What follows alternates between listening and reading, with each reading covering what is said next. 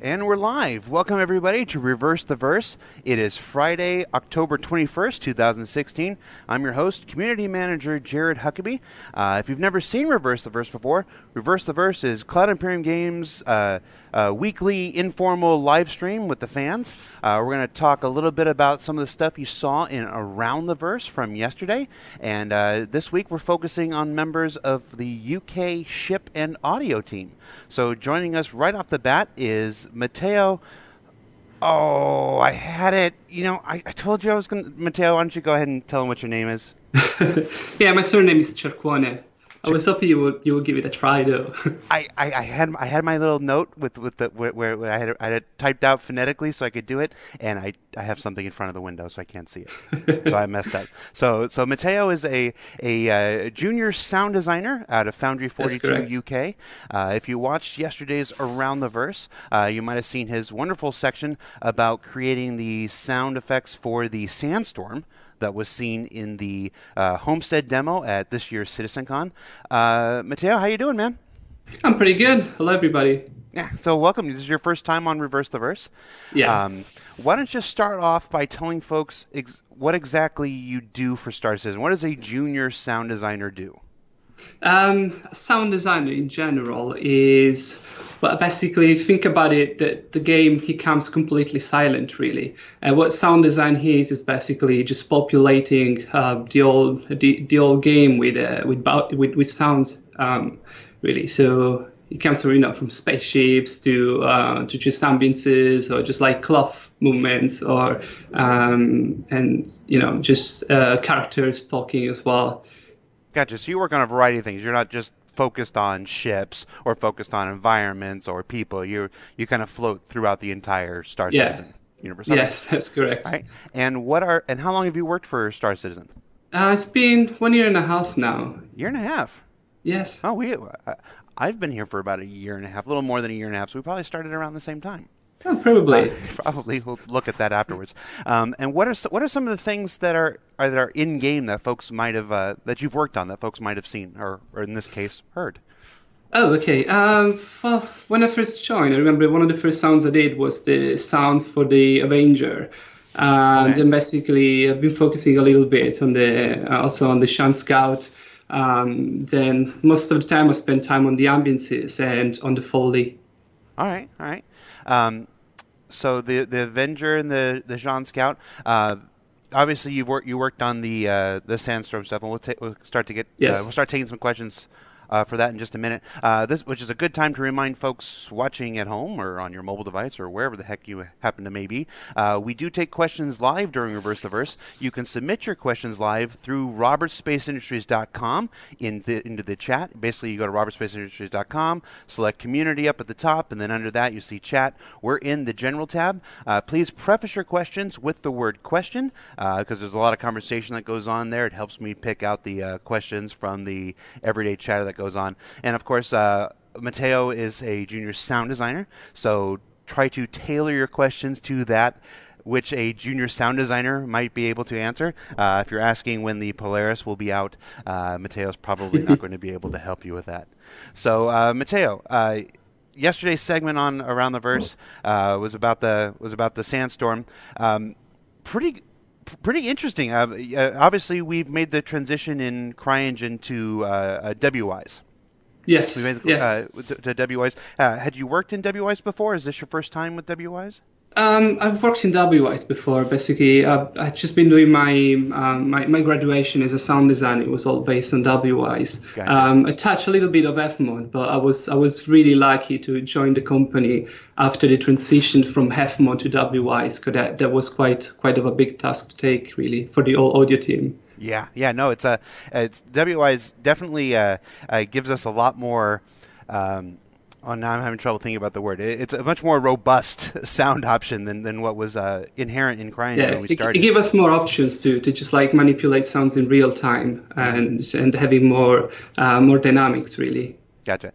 Speaking of those dynamics, what can you tell us about how you work with that? Obviously, the sandstorm is a big, giant, weather effect, but it starts off very small out in the distance, and then, of course, as either you approach it or if you're unlucky, it approaches you. How do you adjust that? How does that play into the game? How do you keep it from becoming this loud that just takes over everything in the game? Yeah, basically we would have the sound for the sandstorm itself to just come from the actual visual effects of the sandstorm, but obviously it will be moving on the map. So if we have like metal rattling, or if you're inside a javelin, obviously all the sounds will need to come through to a specific area in the level. So we will have the sound for the for sand debris, or mostly for the wind noises just coming directly from the sandstorm itself. But as it moves and it approaches different area, that's where we will place like different silent audio, let's call it like that, silent audio trigger spots that will start resonating as the sandstorm will approach it, really. Oh, interesting. So depending on where you are in relation to the sandstorm and what's between you and the sandstorm, it will actually alter the audio? Yeah, that's correct. So basically you can you can be on different areas on the map, and you will have a different result, like audio-wise, on what will start resonating around you. Gotcha. Now, do you have to create all of those different sounds yourself, or does the audio engine do a processing on that based on where you are and what's between you and the device and the effect? Yeah, it's a little bit of both. Obviously, we need to create some audio for that, or sometimes we use libraries, but never comes straight out from the library. Really, we always need to retweak things. So basically, once we got all those layer, we call it that way, is like then we start populating the level, and basically we will let WIs handling with what sounds needs to play and how it will have to play. So in the case of the sandstorm, we basically had we call it, well, it's called a meter, really. So we will meter how loud the wind will be, and based on that, it will draw the audio from all the audio trigger spot that actually attached in a specific area in the level. So that means that if you have like a wind gust that happens, we will know exactly what's the volume parameter at that specific moment, and that will draw the audio of everything surrounding. It's a bit like a side chaining, but it's actually the opposite, because the side chaining will duck down the sound, based on another sound. In this case, we will bring up the level of some sounds based of how loud the wind is. Wow, I mean, I knew it was intricate, but I'm sorry, I'm fanboying out of it. That's really cool. I wish I had a great follow-up, but that is actually I'm just thinking that's really cool. That's one of the things that WISE allow us to do, really. It's one of the tools that are inside WISE, and then we can drive real-time parameters. We call it RTPC, basically based on volumes. And people, mostly you can use it for mixing, but it can be used for more creative ways, just like we did with the Sandstorm. Gotcha. All right, we've got the questions from the fans that have started to roll in right off the bat. How do you do the different sounds that a ship makes when it starts? Now, you said you worked on the Avenger and you worked on the Xi'an Scout. It's a pretty general question, but how do you create the different sounds that a ship makes when it starts? Oh, that's Some of those questions were really that I don't really have an answer in a way that we never know exactly. Well, most of the time we do know when how a specific spaceship needs to sound, but we never exactly know how it will sound until we start populating all those elements. Usually, the way we approach is that we can we start to build our own library. So if we know, for example, the Shan Scout, they ask you for more for a less synthy kind of sound, but a more more natural elements in a way, and then that means that we started creating libraries from there.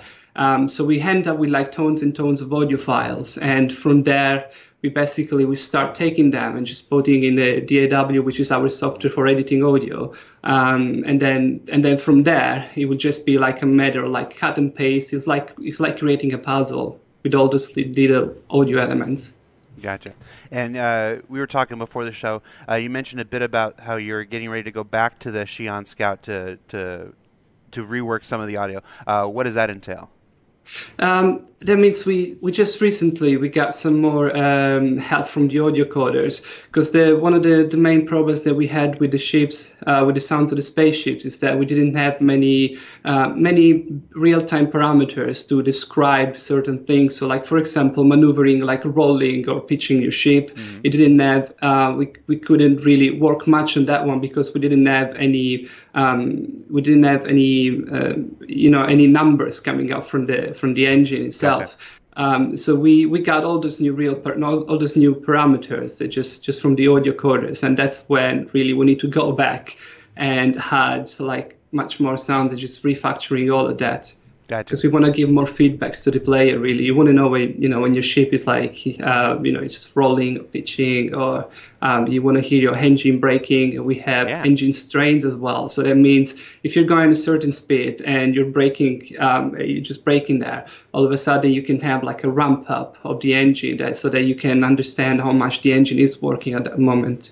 Gotcha. So if your HUD is damaged or broken, or if you're just you're flying, you're more instinctual pilot, Luke, switch off your targeting computer. You can sort of tell how fast you're going and how your ship is maneuvering based on the sounds that the different thrusters, the pitch and the yaw and the roll are making. Yes, that's correct. That's the goal anyway. That's what we're doing. All right, very cool. Another question from the fans: how do all these dynamic sound events mesh with the music? Is that a consideration when you're working on this? Because I know we have that new music system that mixes and matches stuff. So does that factor into your sound design?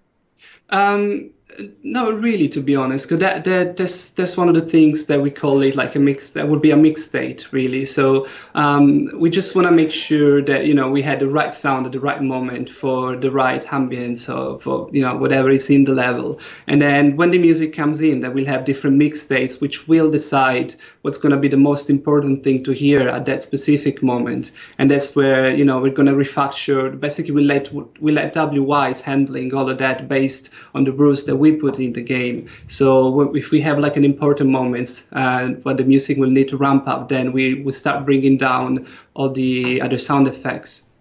Okay. Another question from the fans. Are the sounds for Star Citizen going to be positional? And I think we know the answer to that. And will they work with 5.1, 6.1, 7.1 processing? Yes. They're basically, I would say like 90% of the time, they're all positional sound based in the level. So, if you move your head around, you will start, hearing, so you can actually understand where those sounds are coming from. And regarding the 5.1 and 7.1, that's all again like handled in WISE itself. So that means since the audio is already positional, that for WISE it's not difficult to understand. If you have a 5.1 system, that it will always be like a 3D, so it will start going around your speakers. All right, that's it. That's it. Another question from the fans: how this probably pertains to the Xi'an Scout work that you've been doing. How do you create audio for things that humanity has never heard before? It's mostly like playing with different instruments that you have, really. one of the tools that I use is basically I like creating like glitchy sounds really, and that's really what makes things sounds like not realistic. So you can play with synthesizers, you can play with different tools. One of the way I created some sound for the Sean Scout was basically, since they wanted to be like organic, glitchy kind of sounds, I just like recorded dog food, for example, or just like vegetables and things like that. It makes like really squishy sounds. You recorded dog food. Yes. So obviously dog food doesn't make a sound of its own. You're just pouring it out of a can, sloshing it back and forth. Yes, exactly. And then from there, it was just a matter of just like playing with different tools that we have in the DAW. And again, it's just a matter of creating different libraries, like an entire library of sounds that you recorded and manipulated in real time. And after that, again, it's just like a matter of doing a cut and paste and making sure that it syncs with the actual animation. Well, all right. Let's see if we can get one more question for you before we let you go. Let's see. Regarding planetary sounds, how difficult will it be to have procedural sounds which key into the different biomes? Obviously, one of the things that we showcased at Citizen Con is the different biomes that are on a planet. Does a weather effect sound differently if it's going over a snow biome versus going over a desert biome versus a jungle biome? Yeah, of course it will. We don't have all the tech ready for that right now, but the idea is to have, again, like all the different positional sounds in the level, and each different audio trigger spot, each different sound, we can have a blend between different sounds, and they can change according to the weather, according to the wind, according if it's daytime or nighttime, and we're trying to do things as dynamic as possible, really, because usually you would have a bespoke event on a game and you would know exactly what's going to happen and when it's going to happen. And in those cases, it's a bit different, really, and it's more like trying to combine different solution, different idea for different solution. There's never like one solution that address them all. Gotcha. You mentioned that a sound might sound different between day and night? Yes, that's correct. So one of the things would be like the ambiances, for example. So if you're in the desert, you will have a specific ambience. If it's, if the temperature is quite high, you will have a different ambience. If the temperature will drop down, it would be nighttime, then you will have a different ambient sound. Wow. All right. I hadn't thought about that, but that makes sense. You just made disco look a little silly. Yeah, that totally makes sense. I just said. All right, so Matteo, thank you for taking the time to speak with us on Reverse the Verse, guys. That was Matteo Cerquani. Cerquani. Yeah. Close. Junior sound designer out of Foundry 42 UK. We're going to take a break and come back with vehicle art director Mr. Nathan Dearsley. All right, thank you very much.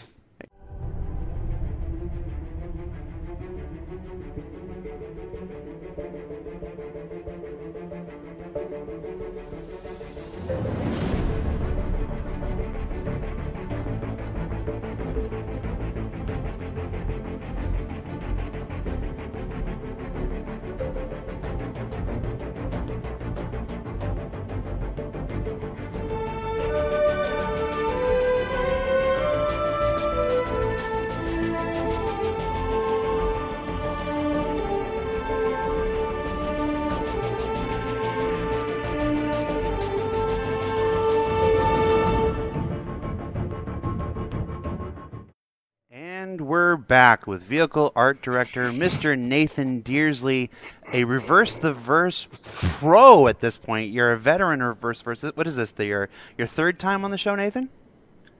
Yeah. Third time. So yeah. Thanks for coming on again. It's okay. We actually this is actually the first time we've talked in a while. We didn't get to do the pre-show talk that we normally get to do. So how you doing, man? I'm okay, mate. I'm okay. Busy, really busy. The CitizenCon run-up was interesting and kind of, we got a lot done. And it's kind of, you go from, it's a saying, out of the frying pan into the fire. So we're headstrong now for the end of the year. So yeah, there's a lot going on. A lot of I mean, every day's a little new adventure at the moment. So it's good. Yeah, no, it's a pretty busy corridor this time of year. Every year, between from Gamescom to CitizenCon to the anniversary to the holiday, and then of course work on 2.6, work on 3.0, work on the Squadron vertical slice. So there's a lot of pans in the fire right now. Yes, yeah, there is. And it's just that end of year holiday is always well required. Well, as a vehicle art director, you probably don't have a lot to do during this time, right? I wish that was the case. No, we're just super busy. We've got a significant amount of ships coming on board for the PU, which we can't talk about at this moment. We got a lot of work being done on the legacy ships, which I can't talk about either. There's all the ship item work and whatnot that's being done for the multi-crew stuff. So there's a kind of huge gameplay push for that as well. There's obviously Squadron ongoing. There's all the new mechanics to think about. And yeah, I mean, we went over the schedule kind of, I think the day before yesterday, and it was going a very long way into the distance. I can't say when, but I think you kind of got the gist of what was going on. I mean, the primary focus from CitizenCon is we just kind of want to focus on bringing everything up to a certain standard, and that includes, some of the legacy ships that Chris kind of wants to kind of, he doesn't want these things left behind, so he wants to give them as much love as the new stuff that we've done. So they're coming back into the schedule to kind of, so the game runs better. The older ships are more expensive. So there's a lot on. Okay. Now, when you say expensive, for anybody who, every reverse verse is somebody's first reverse verse. So when you're talking about expensive, we're talking about resource costs in the game and stuff like that. We've already discussed. You talked about some of the legacy reworks. We've already discussed publicly that the ever requested Cutlass rework is in progress. That we're approaching reworks on the 300 and stuff, all those old legacy ships, to bring them in line with the original ships. Again, for those people who have never seen a Reverse the Verse before, this is their first time. You are an art director for Star Citizen that works out of Foundry 42 UK. I was just about to ask you, give us an overview of the kind of things you worked on, but I think you pretty much just did that. So, folks in chat, if you have questions for Nathan Dearsley, he is a art director for all of our vehicles in Star Citizen and Squadron 42. You can submit your questions in chat at robertspaceindustries.com. Please remember to preface your question with the word question in capital letters surrounded by brackets. It does help me pick it out from all the other conversation that's going on. Now, Nathan, yesterday in Around the Verse, you spoke at length about the Crash Javelin that was in the Homestead. Now, for many folks, that was the first time they've seen the Javelin since the concept. Sorry about that. It's like I don't think we've shown it. I don't think we've shown it to them. I did. It was quite funny when we recorded the footage for that. I actually sort of pinged out. It kind of dawned on me. I was like, you know what? No one's seen this ship intact yet. Yep. And I actually apologized on the thing. I don't think that made the cut, but it's just like, really sorry. Whoever's got one, it's there. You can fix it if you want. But no, it was really kind of a domino from the Starfarer stuff that we'd done. Yes. And I spoke briefly about at that time, wanting to kind of, this thing needs to scale. This kind of work approach needs to scale.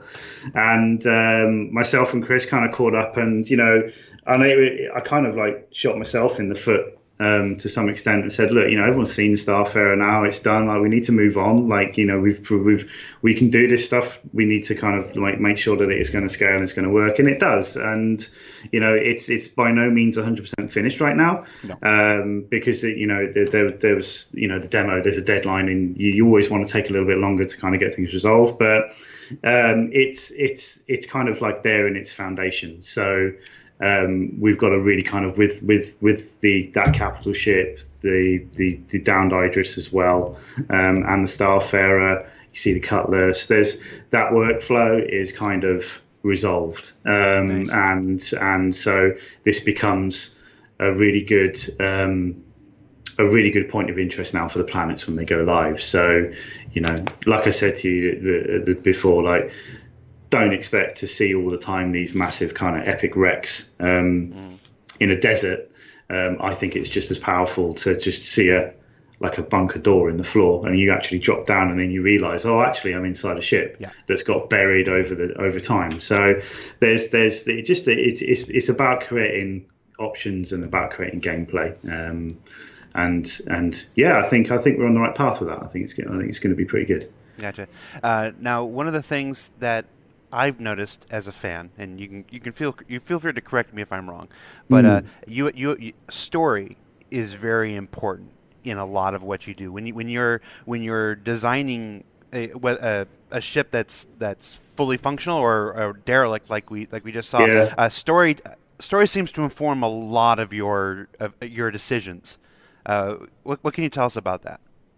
So it's kind of a double-edged sword. So there's a vehicle guy, you kind of want to go off, and you've got this should we say this trait that you kind of want to make things aesthetically pleasing. The shape needs to kind of work, and you're making these beautiful ships. And if you're going off for design, you're creating sculptures, right? There's a sculpture, but a sculpture without history is just a thing, right? It's just a thing that's just there, in my opinion.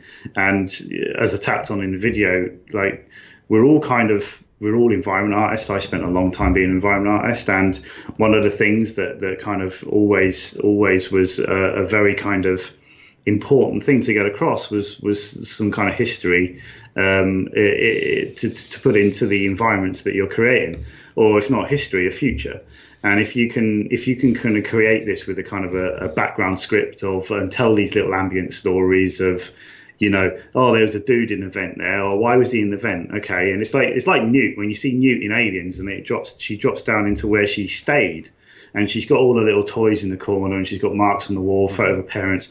There's all these little things that are so easy to do, and you think about it from the ground up like that, and it's just that extra layer of.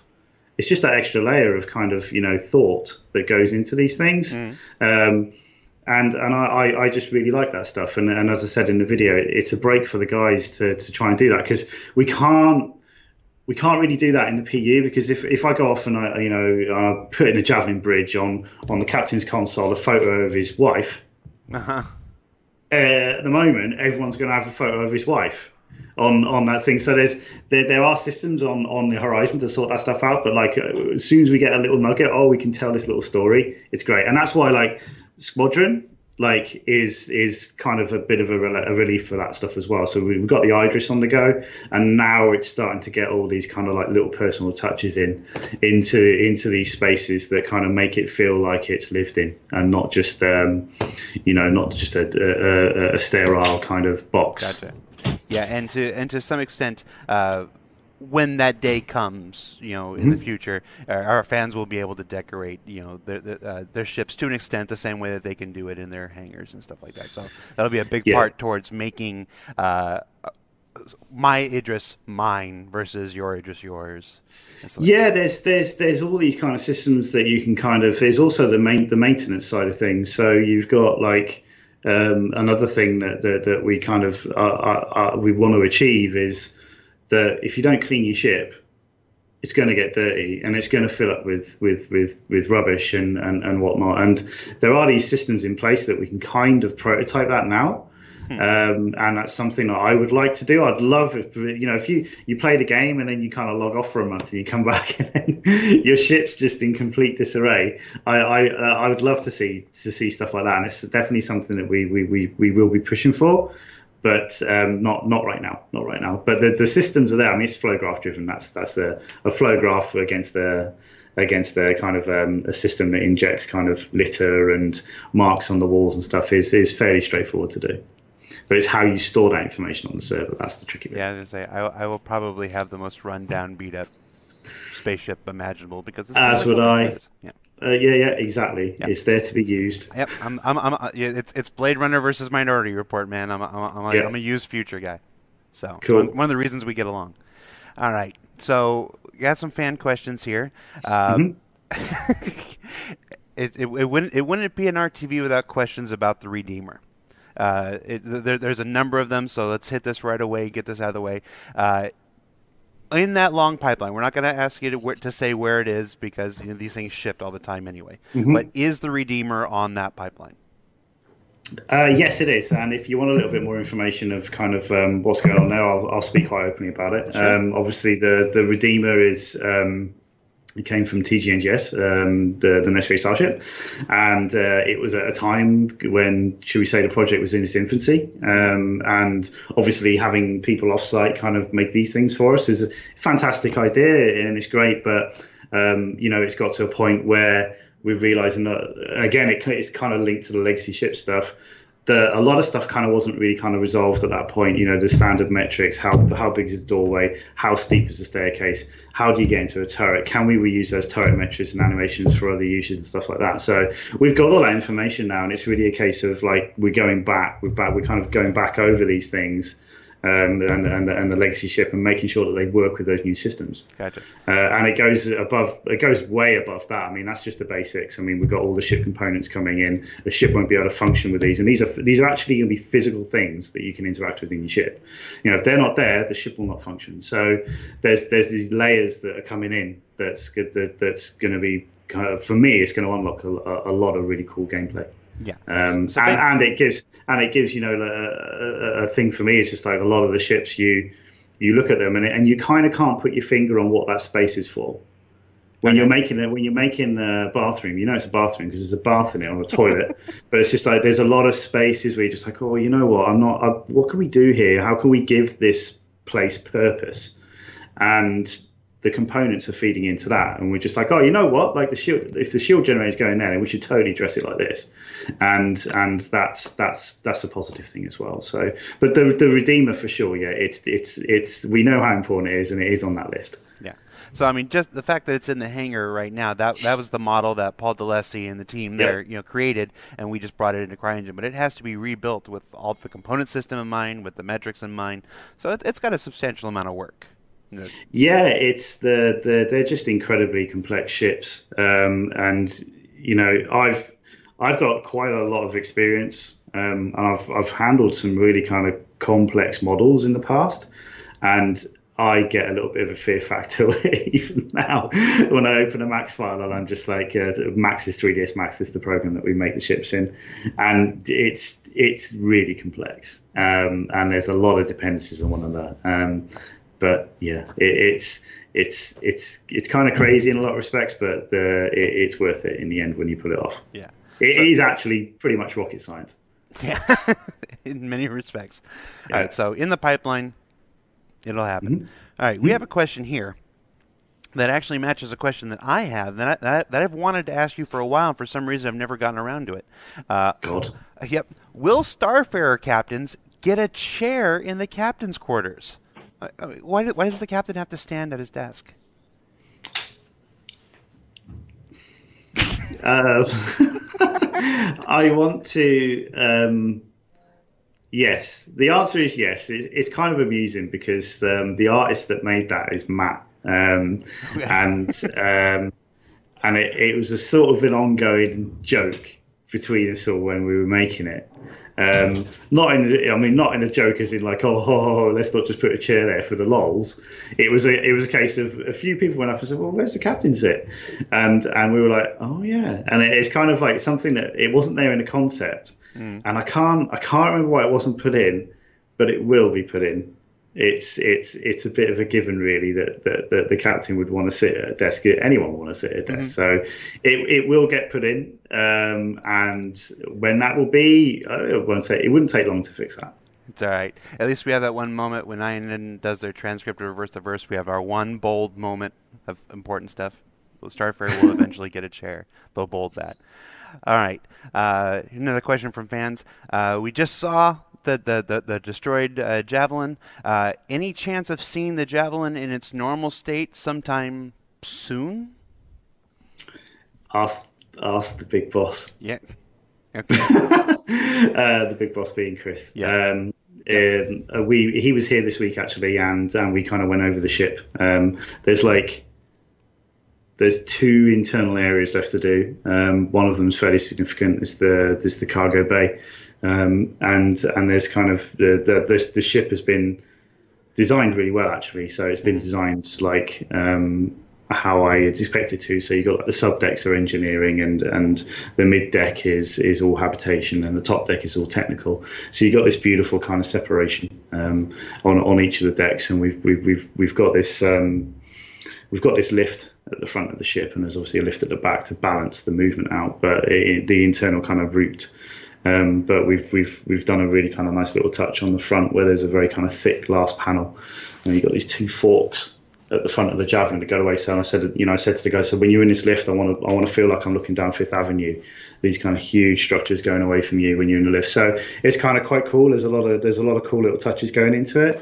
There's two main areas to kind of get to what we call Lot 0. And then once Lot 0 is done, it's a case of go through, you profile it, you optimize it. And then she's ready. Turrets are done, thrusters are done, body's done. It's all there. I want to share it. It's just it's when the boss is happy to. Fair enough. That's pretty much the case on all things here. Now, obviously, the Idris is an Aegis ship, and the Correct. Javelin was an Aegis ship. How Correct. much did working on the Idris help you when making the Javelin? Yeah, the archetypes, which are the archetypes, but are obviously like technical habitation, all that kind of stuff. You reuse them. So you get into a case where you can pretty much kind of block the ship out using the existing assets from Aegis, and then it's a case of this is just too much of the same. Let's like remix it a little bit. So it does save us a significant amount, and I think kind of on the schedule when we optimize around kind of 40% less time. To say if we're going to start a new multi-crew ship now with like a substantial interior, for example, a MISC ship, we would know that we've got 40% of that covered already with the existing assets and textures and shaders that already exist. And then it's a case of, the other 60% is what makes that ship unique. Gotcha. Make sense? Yep, yeah, absolutely. And recently, we just revealed the Polaris, which is a capital ship, but not in the Aegis line, in the RSI line. So, have you started the process of imagining what a capital ship, what the interior of a capital ship made by RSI is going to be like? It's kind of interesting you say that. So the Bengal, which has been in production that we showed a little while ago. Obviously, we haven't shown all of that. There's the hangars that you've seen. The bridge on that ship is 4 stories high, and there's another additional kind of 2 stories above that in a sub kind of sort of bridge, should we say? And then we've got all the corridors, we've got the ready room, we've got habitation, we've got the toilets, we've got the showers. So we had an awful lot of stuff already, and it was actually like Dan who originally kind of like done the raw concepts for that stuff, like the overall kind of profiles of what a bulkhead should look like. If you spawn next to an RSI wall, you should know within 2 seconds you're in an RSI ship, and that's just through bold kind of approaches to an angle. So the RSI stuff will always slope away from you at 30 degrees or will slope into you at 30 degrees. And if you're going to have the 2 slopes on one wall, generally one is roughly around 60% dominant over the other one, right? Yeah. So, and in that way, like if you spawn an Imperial ship or an Imperial hangar, like you get it, but not just because of the colors and the tones, but also it's very kind of it's very brutalist. It's very kind of monolithic in when you break it down, and that's what we wanted to push for the Bengal stuff. Simply because the scale of that ship, you had to have a more primitive approach to the art. So how do you make less go further? And that's why I've done that, and that almost kind of like dictated the art style. And then it's a case of, Dan kicked off on the Polaris with Paul and the concept team. And for sure, that like he came to us and I said, look, take all this stuff, like we've made all this stuff already, and see how far you get. And if you look at the concepts and you look at the stuff that we've shown in Bengal, you will see roughly about 40% of reuse and the 60% to make it unique. And that's a given. No, that's game development in a whole, right? The first things are always tougher to make than the second things and the third things because you want to iterate as much as possible. Yeah. I mean, the first things are always a case of you're kind of that's where you make the mistakes.